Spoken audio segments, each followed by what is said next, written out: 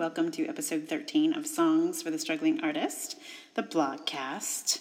I am blogcasting from my friend's house in the country.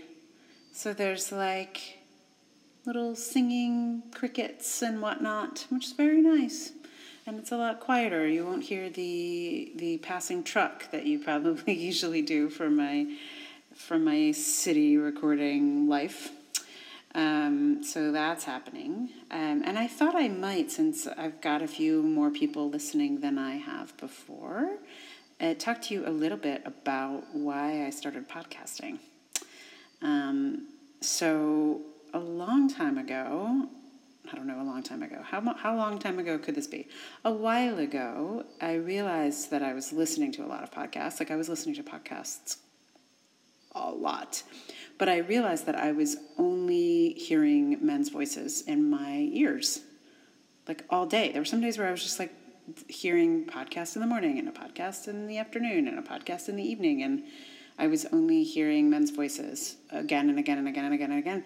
And I was like, I like men. I like to hear men's voices, but it would be nice to hear some women occasionally. So I started to look into podcasts that were hosted by women. And at the time, it was actually really hard to find them.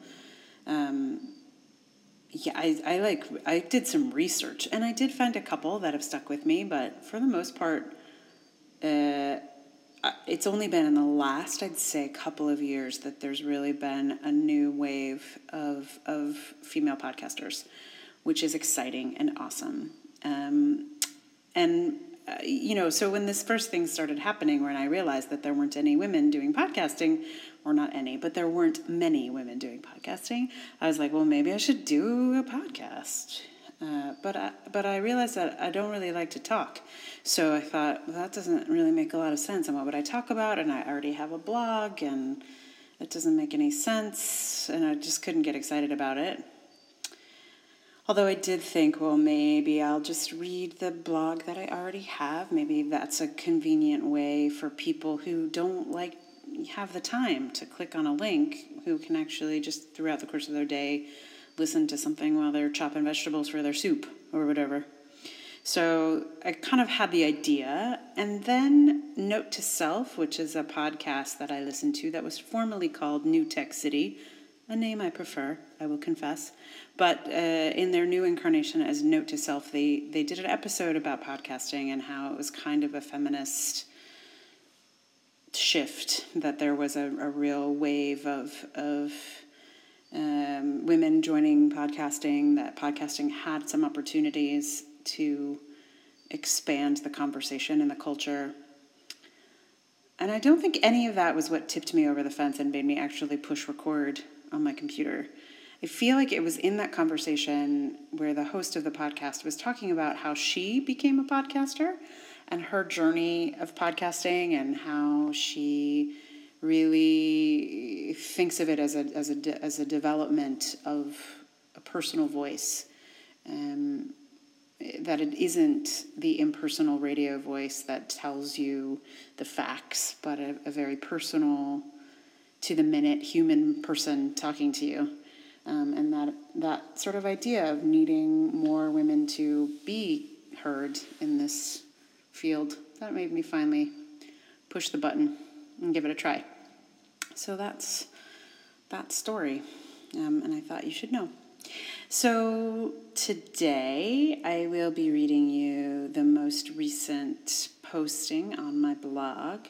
I wrote this a few months ago. As often happens, my process is that I write a thing by hand with my pen and paper, and then it usually amounts to 3 to 6 months later, I finally get around to typing it, and then from there, there is a lag time of getting to the blog, and then usually a lag time from getting to the blog to the podcast. So it's a kind of a window on what I was thinking a few months ago, but usually my thinking hasn't changed dramatically, and this is a case of that not being true. That is true, that my thinking has not changed dramatically since I wrote this. So it is about theater. It's probably true of any art form. but I was thinking about theater, and it is called The Ecosystem of a Theater Scene. Ecosystem of a Theater Scene. I saw a big fancy Broadway show that lots of my friends and colleagues had been raving about. It's a show that utilizes the skills, ideas, movement, vocabularies, and motifs of devised in physical theater. I saw elements of viewpoints, of chorus work, of dance theater.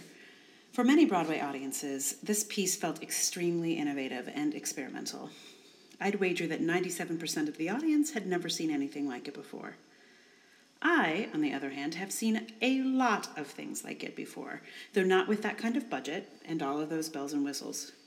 For me, it felt like old news dressed up in fancy trimmings. I could draw a direct line from the motifs I saw in this show to the innovative independent theaters I've seen in the UK. This show was a UK production, and in it, I could see echoes of Knee High, Improbable, Complicité, Frantic Assembly, Shared Experience, to name a few. This has made me think about how complex the ecosystem of theater is. I think of it as a rainforest. A rainforest's ecosystem features the emergent layer at the top, the canopy is below it. The understory, or shrub layer, is next, and the forest floor is at the bottom. There are similar layers in the ecosystem of theater making. Here in the States, Broadway is the emergent layer, the trees that grow high above everything else. They are the ones that get the most light. They are the most visible. But the emergent layer can't grow without the support of the layers below. The life cycle of plants on the forest floor directly feed those emergent trees. The ideas, skills, and innovations at the bottom feed the trees at the top. Unfortunately, American funding structures don't support the layers of the forest below the canopy. Money flows primarily to the emergent layer, Broadway, with some diversion to the canopy, regional, off-Broadway theaters, but the understory and the forest floor are starved of funds. This is not good for the ecosystem as a whole. In a way, the American emergent layer has been feeding on the forest floor of the British ecosystem for the last decade or so. This may change once the arts cuts in England start to starve the understory and forest floor there as well. The Broadway audience owes its new encounter with experimental work to the investment the English Arts Council made in non-establishment research and development in the previous 25 to 30 years. Now that the Arts Council England has had its funding drastically diminished, Broadway may not be able to depend on getting its innovations from the ecosystem across the pond. Perhaps, I might suggest, it would be worth investing locally in providing support for the shrub layer and the forest floor and the very soil that Broadway emergent layer is planted. That's the way to a healthy ecosystem. So this episode, this entry, this blog, this particular entry, topic, whatever, is dedicated to my mom. My mom is an environmentalist for my whole life. She's been a dedicated environmentalist. So whenever I talk about nature stuff, I think about my mom. So this is for her, this one. So to wrap up here, I thought I would tack on to the end another song about a different kind of ecosystem, or maybe not belonging in an ecosystem, as long as we're talking about interesting environmental locations. And it's kind of sweet to stick it on at the end here today, because I've been thinking, I'm at my nice friend's house with the crickets. And this song that I'm going to play for you now is a song that I recorded at my friend's place in the Virgin Islands many years ago. And you can hear in the background these adorable coqui frogs who are singing while we're singing this song about the desert. You're actually hearing these like tropical frogs. So there's a kind of whole bunch of different nature ideas kind of all intersecting. So enjoy Starfish in the Desert.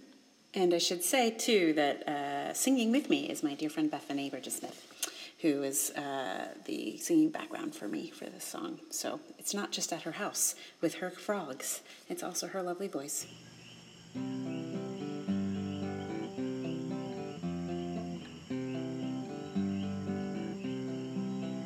I'm a starfish in the desert, lost under the sky. I'm a starfish in the desert, wishing I could fly through the hot and arid desert sand, searching for the end of land, hoping for some gentle hand to pick me up and drop me in the sea.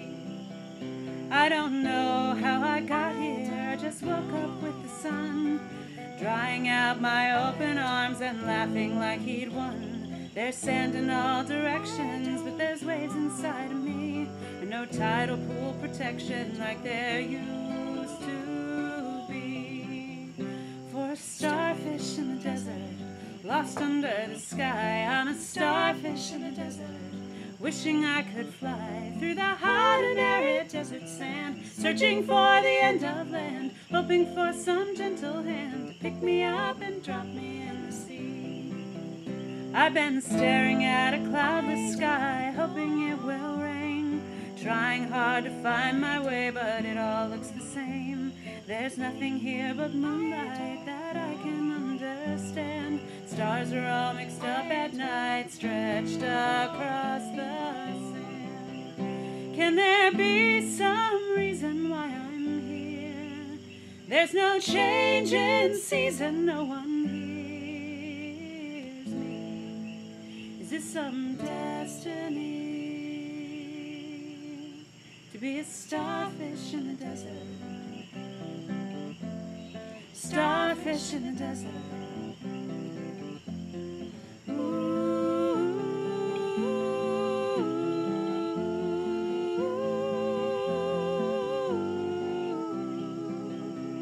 My dreams are all of water, of ocean and of sea, and all the other starfish that I used to see.